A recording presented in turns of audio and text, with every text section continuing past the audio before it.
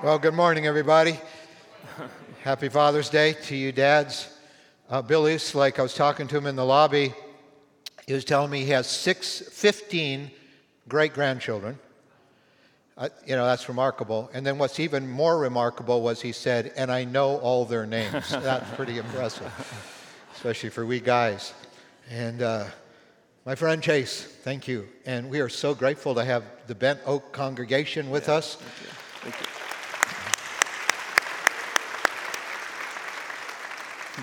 It's a great day to be together on Father's Day. You have, where do we even start? First of all, we're just talking about Bent Oak. You are the founding pastor of that amazing congregation. And we're so proud of you. We're so glad to be partnered with you. You want to just say a word of because you used to work on staff here. I've known you for years, you and Ashley and your wonderful family. I did your wedding, and we've been friends for many years. But how did Bent Oak kind of birth? Yeah, well, I always have a hard time explaining when I was at Central. I was here the first time Jim left. Yeah. So when in his first iteration as pastor of Central Assembly, not the current one, I was here. So I had a privilege to work in communications and with the youth department and serve across the church. And whenever Pastor Jeff Peterson was here, there was a summer where we were taking some Sunday nights off, and we decided to do a little Bible study in my in-laws' basement. And we started doing that through the summer, and by the end of the summer, most of the people coming weren't attending church anywhere, and we just had a sense from the Lord that there was something about that group of people and our time together. And Pastor Peterson's credit, he really blessed that and said, you should just see what God does with it. So for 3 years, we met on Sunday nights in a home. I was working as well elsewhere, and through that process, we just began to sense this was something God was calling us to dedicate our time to, and so we got official with the state, filed all the paperwork, and became a church. And that's been 10 years ago now. So we rent space from the Grace Classical Academy over on Cherry Street, and are really grateful to be together. So many of our congregants have roots here at Central as well, and just a church we care a lot about as well. So we're grateful to be here. Chase is a phenomenal Bible teacher and preacher, and I learned everything from Jim. Guy. That's the secret. So that was just follow Jim. So. When does your service meet? 10 o'clock. So it was very easy to get here this morning. So. Yeah.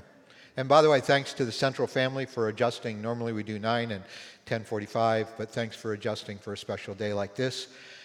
This is awesome to be together like this on Father's Day, and because we have so many college students away for the summer and so many people traveling and vacationing on a given weekend, we can sort of have the room to pull this off. This is great to be together. Chase is also a wonderful podcaster. He has a very successful podcast called the Pastor Writer Podcast. How many have you put out there now? I think it's almost 200 episodes. 200 episodes. And you have amazing guests. I mean, some really famous authors, writers. I think Max Lucado was on your 100th podcast, and you've done people from all kinds of backgrounds. Jim Bradford's been on there before, too, so very famous people. Yeah, except I don't write, but... I feel like I need to do an intro for you as well. Do you know he was a rocket scientist, PhD? He's squirming because we're changing. We also do a podcast together. It's called the Jim Bradford Podcast, where I'm usually the guest every week, and Chase facilitates that conversation. So earlier this week, I think we just recorded our 96th podcast. Yeah. Comes out once a week. That episode will come out in a few weeks on leadership, and we're walking through the pastoral epistles right now together. So anyway, you're such a great friend. Love working with you. Just a word on this Father's Day about your family. Yeah, so my wife's here as well, and I've got 2 kids that were excited. I think they're in the kids area, so I don't see them with her, so that's a good sign. My son, Will, is 8, and my daughter, Charlotte, is 5. Yeah. You just wrote an amazing book that is getting actually a lot of visibility right now. You are on Good Morning America. How many saw that on Friday in their faith segment? Boy, that would be terrifying. But you just stepped up to it and knocked it out of the park. You just did a great interview on Good Morning America about your book, and it's getting a lot of, it's becoming a very, very popular book. And thank you to your church for buying this so that whatever money we leave there to get a book will go to Pregnancy Care Center. But the 5 masculine instincts, what led you to write that book? And it was interesting to me, you didn't entitle it 5 masculine traits or 5 masculine characteristics or 5 masculine, why don't you get this, Problems. Yeah. Instincts. So how did all of this come about? Yeah, sure. So, I'm a pastor, so I've got a congregation full of men. I'm raising a son, grew up with a brother and a father. And I've witnessed over the last few years, as many of you probably have, how it's become complicated, sometimes controversial, to have a conversation about what it means to be a man, what it means to be a Christian man. And when we do have that conversation, I noticed often those things tend to be about the externals. So the expectations of men in the church, we often jump very quickly to the role men are supposed to play in families or in congregations. C.S. Lewis at one point in The Abolition of Man talks about humans being made of 3 components, that we have a head and a stomach. By our head, we have ideals, the things we believe in. By our stomach, our appetites. And he described how, in his day, education was robbing men of this third element that he called a chest. And he described it as a muscle that had to be cultivated. And it was by this chest that we regulated between our head and our stomach, our ideals and our desires. Whenever we have almost exclusively external conversations around who men should be and how men should behave and what they should or shouldn't be interested in, the thing we often don't talk about is what's going on inside of a man.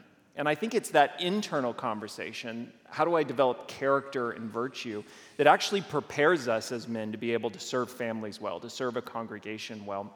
So I settled on the word instinct. You get a little more C.S. Lewis. C.S. Lewis defines an instinct as behavior as if from knowledge. So in other words, we act and behave as if we've decided to do it, when oftentimes we haven't. We're acting out of an impulse or an instinct that we've not actually considered. One of the things I think a good book can do is it can give us language to have conversations that maybe things we had felt or experienced but didn't know how to talk about. So what I hope this book does is I hope it gives men, or anyone who reads it, the language they need to better understand some of those instincts that maybe they've never considered before. And by what they have through Christ, through the gospel, check those instincts so that they could mature them into something better. That internal work of building a chest, growing that muscle. Yeah, I think language is really important for us to have language we can use in this. Do you mind giving us a short list of the 5 instincts? Yeah, sure. You made this point. I think it's important. These are not the 5 expectations of men. You have to have these to qualify. They're also not the 5 sins. I actually think they're good things that when they become ultimate things, disordered things can lead to destruction. Yeah. And I actually got the 5 instincts from, there's a famous monologue in one of Shakespeare's plays. The opening lines will be familiar. All the world's a stage, and each of us men and women have our entrance and our exits. And Shakespeare goes on to say that a man in his day plays several parts. And he describes these stages, the 7 stages of man. The first and last are birth and death. And then in between, you get these from a boy to what we might call retirement years. So I took each of these Shakespearean images, gave it a single word, and paired it with a biblical character, their story, to maybe begin recognizing it in your life. So those 5 instincts are sarcasm, adventure, ambition, reputation, and apathy. Again, can be good things, but when they become ultimate things, as you see in the biblical stories, can actually lead to destruction as well. Yeah, and you, in a very ingenious way, attach a biblical character to each one of those. It's really insightful. Why would sarcasm lead that? I use the story of Cain to talk about sarcasm. If you've preached on the story of Cain and Abel, as I'm sure you have, or if you've read commentators, the big question you have to try to unpack is, why does God reject Cain's sacrifice and not Abel's? You can read motives and read between the lines, but the truth is the text doesn't tell you, just that God rejected it. But what struck me about that story is God actually comes down and initiates a conversation with Cain. Cain has an opportunity to ask God why. God says to him, "Why is your face downcast? Don't you know that sin is crouching at your door and its desire is to rule over you if you don't rule over it?" All Cain has to do is say, "Well, why? Why did you reject my sacrifice?" But instead, he ignores that divine lesson, rises up and murders his brother. And then when God comes back a second time and says to him, "Where is your brother Abel?" Of course, you get this line, "Am I my brother's keeper?" Right, yeah. There's a kind of sarcasm that's obviously just a funny joke, hopefully better than some of the dad jokes we've already heard this morning. Sorry about those. But there's also a kind of sarcasm that can be a cover for contempt. There's a kind of instinct within us as men that oftentimes can make everything a joke, that can refuse to take anything seriously, that can feel like anytime somebody points to something in your life and challenges you, that it's unjust and unfair and feels a need to fight back against it. Yes. That kind of perpetual immaturity you see in Cain, the sarcasm is a cover for that contempt. And so I try to warn men, be careful, have a good joke, be sarcastic with your friends, but make sure that sarcasm isn't becoming a way of being or a way of avoiding the lessons God's trying to lead you into. Right. Sometimes we as dads are the target of, let's take sarcasm one step farther and let's go to flat out cynicism. Seems to be a lot of cynicism. It bothers me watching like ads on TV, and I'd say in 2/3 of them, who's the jerk? It's the dad, not the mom. It's the man, not the woman. I haven't watched Simpsons in a while, but I never have. So it was, you got Homer, the father, and Bart, the really cynical, amoral son, who just makes his dad look like such a loser all the time. And Bart's cynicism is almost overwhelming in some of those episodes. And how do we as men, obviously, I'm not asking how do we keep our hearts from cynicism, but how do we navigate the culture right now when it's almost politically incorrect to first of all say there's a difference between a man and a woman, and then where manhood, where we put in the stake like we do biblically and say there are men and God wants strong men and good men. How do we navigate just that barrage of cynicism back towards that and that demeaning of manhood? Yeah, well, I'm grateful for today as a starting point, just to say, which sounds like such a fundamental thing, but I think it's worth saying that it's a good thing to be a father. It's an honorable thing. We've been talking through Paul's letters to Timothy. He has this way of often saying, here's a good and trustworthy saying, right? Like, it is a good and trustworthy saying to remind yourself, it is good. It is a good thing to be a father. And it's also a good thing, we read in the beginning, God created man and woman, and that it was good. It is good to be a man. God has created it as a responsibility to bear, but in bearing that responsibility, there's a good thing and a pursuit worth pursuing. That seems fundamental, but I think right now it's important to say. Yeah. I do worry that in our culture, we've set the bar so low for men, and then we're shocked when they only rise to that low bar, right? Yeah. You see it in every sitcom, every commercial. The husband's always giving, the dad's always giving the worst advice and breaking things, not fixing things. And I hope the church could be a kind of place where we avoid some of those cliches. Yeah. To be honest with you, I struggle with this one a little bit because even writing for men, I hear from publishers all the time, men don't read, men aren't interested in a book like this. It's too deep. It's too philosophical at points. I mean, you hear this from actual publishers as there well, it is too. Again. Yeah, and so we set this bar so low. And some of that is for us as men, the responsibility to say, even when culture may not have high expectations, God has given me something valuable to steward, both in this gender, but also in this calling as a father, if you are one. And it's worth it for me to do that well. And that's going to mean challenging things that maybe I could get by without challenging. It's going to mean taking responsibility for things that maybe is acceptable to not take responsibility for. Fatherhood itself is often played out as something that you can run from when it's not. So I think the church has to begin to be a place where we don't slip into just easy caricatures or easy cliches. But as men and women, we're all saying we do better when we're raising strong boys into men. We're doing well when we're raising fathers who engage fatherhood and take up that responsibility. And, one of the things that, to give Jim credit, much of the book is based on that little advice Paul gives Timothy in 1 Timothy chapter 4, to learn to watch your life closely and the teaching closely. Right. I know, and you can speak to this because I know that's been a really important verse for you. But that's the little model I try to use in the book. How as men do we pay closer attention to our instincts and our motives? I'm not going to turn a blind eye toward it. I'm going to look hard at why I do the things I do.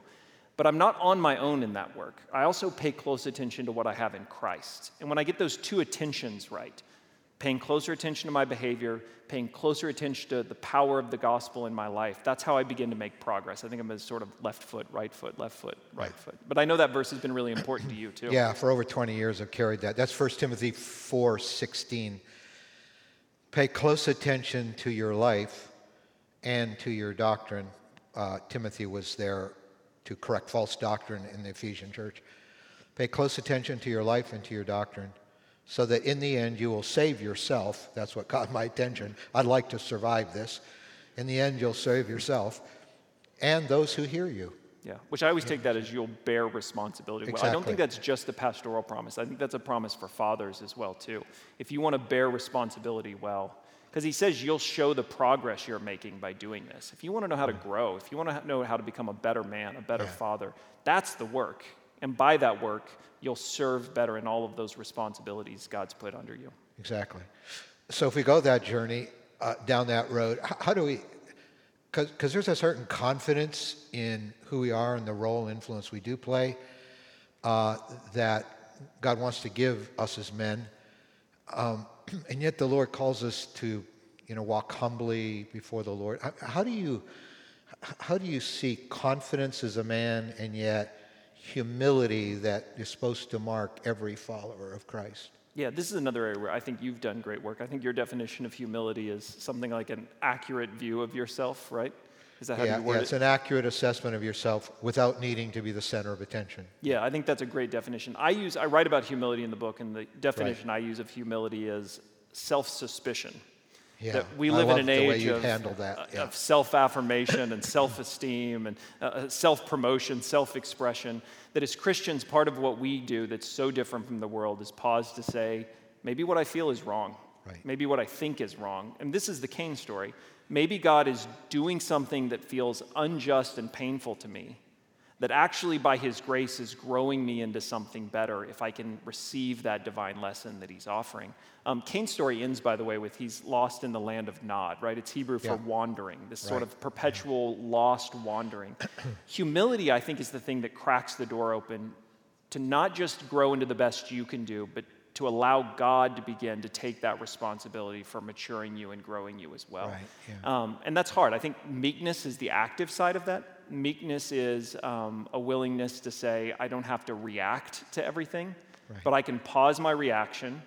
And by humility, I can pause my instinct, I can pause my ideas, and instead entertain the idea that maybe there's something I have to learn here. Maybe there's something God's doing. And that's such a small thing, but I really think that's the beginning of all the growth that God wants to work in our life, as men, as women as well. Yeah, absolutely. That's brilliant. Yeah, that being suspicious of ourselves in a godly way, I thought was incredibly enlightening when you unpacked that. You just learned to, I think you feel this, you learn to not trust yourself. How often I'm wrong, how often what I feel is not what, and how often what I think God is doing may not actually be the thing God is doing. So I at least want, sometimes it is, sometimes you're right, but at least that pause to entertain the idea. Yeah. And it still leaves room for confidence in what the Lord is doing in our lives and who we are as men. Boy, I'm loving this, Chase, because normally in our podcast, you're asking me all the questions and adding insights as we go. So I really love putting you on the spot here. This is really good. You have notes. I don't have anything. I'm liking this really. Maybe we should change the Jim Bradford podcast to the Chase Reploga podcast moving forward. So you became a dad a few years ago. What happened inside of you when you became a dad? Yeah, maybe we could both reflect on this one too. Okay. No, you're not supposed to do that. You're a father as well. I'm the interviewer. This was a pivotal moment in my life for many ways. Whenever Ashley and I had our first, our son Will, Ashley had gone through all sorts of complications with the pregnancy, preeclampsia that developed into HELLP syndrome, and really was in a pretty dangerous spot. And, when Will, our son, was finally born, he came out not breathing. My wife's a nurse. So she, along with all the other nurses and the doctors in the room, knew right away what was happening and what needed to be done. I went to seminary. I had no idea what was going on or needed to be done. And I had this strange, thankfully, they were able to get him breathing, and Ashley had a few more scares, but eventually was able to recover from it and healthy and doing great. But I had this mixed feeling of the recognition of the responsibility in that moment. I think often mothers become mothers over 9 months, and dads, it happens in a moment, and there's that child. The responsibility of it, and also the realization of how I can't fully protect this child the way that I would want to. Standing there realizing I can't fix I don't even know what is wrong, let alone how to fix what is wrong. Right. That combination really struck me in a pretty profound way. One of the things I did is I became safety dad, right? I've broke several bones, I didn't pay a whole lot of attention to risk, but now it was like everything that needed to be padded or locked, or it took 8 years for us to get a trampoline, and that was only once it had netting and padding on all of the poles. But I'm more and more aware that you can't do it. You can't fully protect your children, not just in physical ways, but the pain of the world, the brokenness of the world, the brokenness of their own sins. And there can be, and I think in us as men, if we can't do it, if I can't know I'm going to be successful, then I would rather not try. There can be a disengagement because of that risk and that vulnerability. But I'm coming to realize more and more that is what fatherhood is. The word responsibility of fatherhood, we just get responsibility from responsive. It just means showing up and being present. And one of the things the people from my church often hear me say is, one of the best spiritual disciplines I know is just showing up. There's so much God is willing to do and take responsibility for if we're just willing to put ourselves in that position. And I think that's the task for us as fathers. You will not be an expert. You will not always get it right, nor will you always be able to protect them the way you wish you could. But the most important first thing is presence, to be there, to show up into your child's life and to be present with them. And so that's the thing more and more, particularly as they get older and those dangers get more and more. They're not teenagers yet, so that's when this will really be a test of my philosophy. But how do I just be present and be willing to admit to my children at times, it is hard. And this life does throw challenges at you, and I don't always have the answer. But I do have God, and I do have faith, and I can show up and bring that presence into their life as well. Because at the heart of our faith is a God who showed up in our world. God loved the world so much he sent his own son. And he met us in all our pain and brokenness through the ordeal of the cross. So to have a faith where God becomes the victim so that he can show up in our lives is really, to me, never loses its stunning reality. There's nothing else like it. I'm struck by the idea that God takes responsibility for us as well. If you define responsibility as responsive, that he actually shows up in our life and is willing to take responsibility for our salvation if we will just humble ourselves and trust him. It takes us back to that Cain thing. God is willing to lead you and guide you and discipline and redeem you and save you and give you a future better than you could imagine if you're just willing to submit yourself to it and receive that. Just like fatherhood itself. Very profound. You know, the Apostle Paul said to husbands, love your wives as Christ loves the church, laying his life down for it. But there's many ways, that's how we love our kids too, isn't it? Just being their presence. I know when my girls were really little and we're playing mindless games like Chutes and Ladders and House sometimes. And, you know, it was a challenge to be fully present, you know. There wasn't enough of mathematic equations to keep your mind entertained, Chutes and Ladders. Yeah, exactly. I have to confess to coming up with more than one sermon while I was playing Chutes and Ladders. Yeah, your mind's just totally somewhere else. And I feel a little bad about that. I mean, I feel like I probably cheated. I have two daughters and probably cheated them a little that way. So presence is huge. I noticed on your interview Friday at Good Morning America, that was one of the last questions to you. What advice would you give to dads? I thought it was brilliant the way you answered that question in terms of show up, be there, presence. And our God has certainly set the pace for us there in a wonderful way. And he also defines this relationship that we have with him as a father-child relationship, isn't it? Like we get to be children of his. He is our heavenly Father. I was thinking about that Jesus, the one who viewed himself as being sent by his Father to die on a cross so that our Father could redeem us, bring us back to himself, change our hearts. This idea of God as Father, it tends to grow as the biblical revelation grows. You don't see a lot of it in the book of Genesis, the first book of the Bible, but suddenly there's a hint of it when God's calling Moses and says, I want you to lead my people who have been in slavery for 400 years. I want you to confront Pharaoh and tell Pharaoh to let them go. And he puts it this way. He said, tell Pharaoh that Israel is my firstborn child. Israel is my son. and so let my son go so that he may worship me. And this is really the first sort of self-revelation of God, not as that personal God, that I am who I am, as the Almighty God and the other names we could give to God. But this is God beginning to take on a father role. And Moses would later write in Deuteronomy, which was sort of the editorial page of that whole deliverance from Egypt, going through the wilderness for 40 years. Moses said, God carried you as a father would carry a son.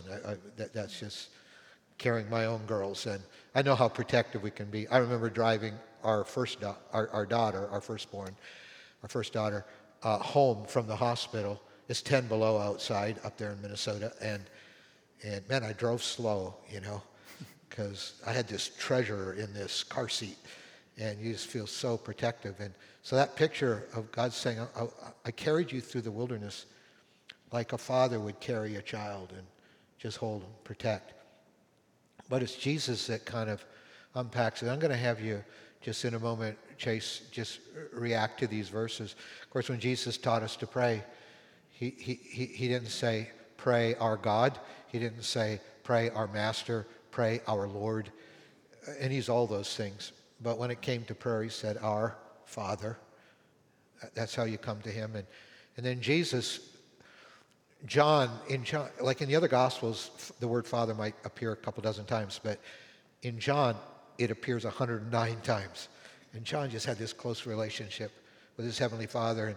And so Jesus just unpacks that relationship he had with his Heavenly Father.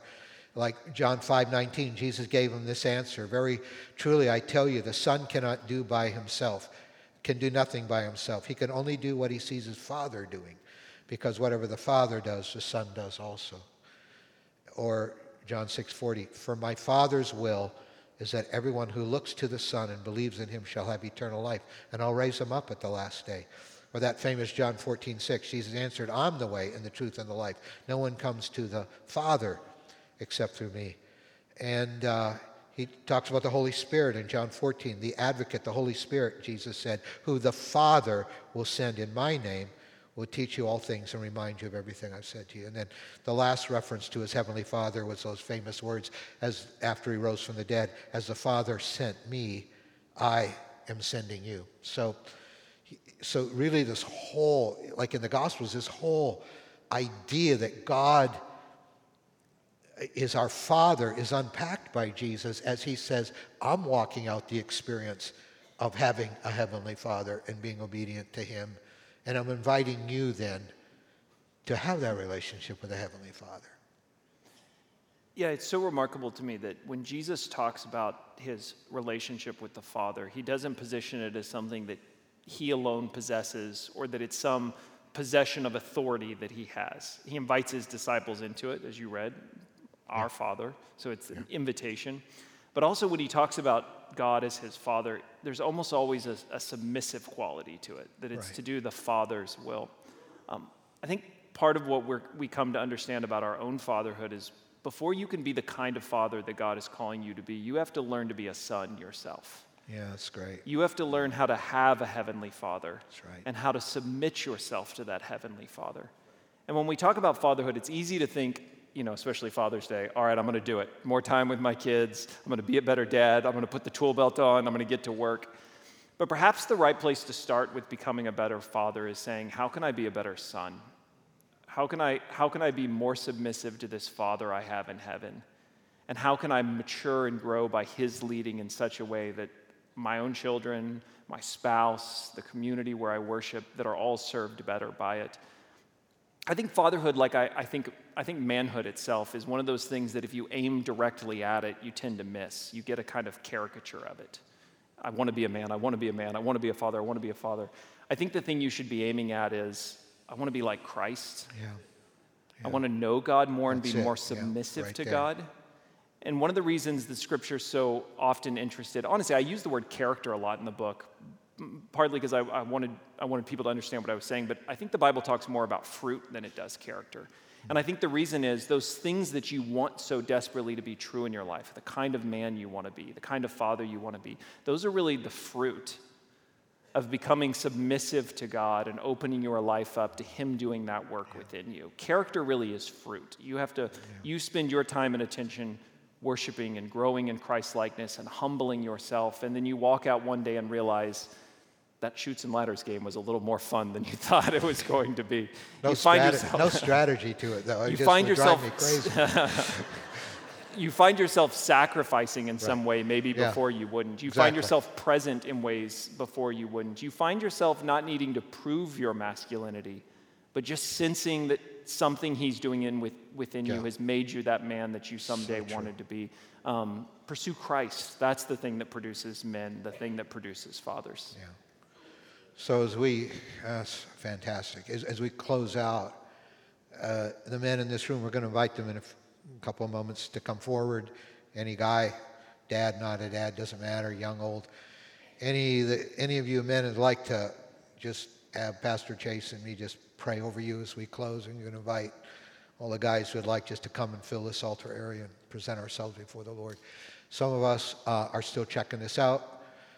We're not even sure why we're coming to church at all, because we haven't bought into all this, and we have maybe yet a relationship with Jesus in our future. Some of us have been doing this 10, 20, 30 years, trying to follow the Lord, trying to be what God's called us to be, and awful lot in the world to distract us and tempt us, and who knows, even the secret parts of our lives. And then some of us have walked with the Lord 50 years. But what would you say? Like, what one thing would you say that would encompass all of us in terms of taking our next step in a deeper sense of sonship with our Heavenly Father? Yeah. Maybe we could just come back to sort of what we said before, too, that God is willing to bear that responsibility. It feels like it's on you. I've got to come forward. I've got to turn over a new leaf. I've got to get my life straightened out. But really, all God is asking you to do is let him begin that process. Let him take responsibility for that. Yeah. Let him come down and initiate a conversation with you and point things out in your life. I often find that we think God is asking far more of us than he actually is. Yeah. He's just asking for an acknowledgement and space to begin working in our life. And he will do that work of making you a better father, of making you a better man, if you'll just allow him to do it.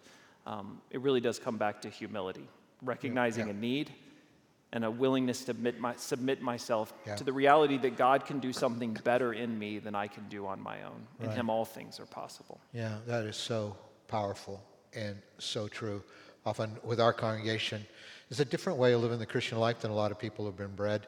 Like, Christian life immediately becomes keeping rules, striving to get everything right, rather than staying really attentive to and connected to Jesus and letting Jesus live through us. Just keep showing up and keep saying, I need him. I'd like the worship team to come.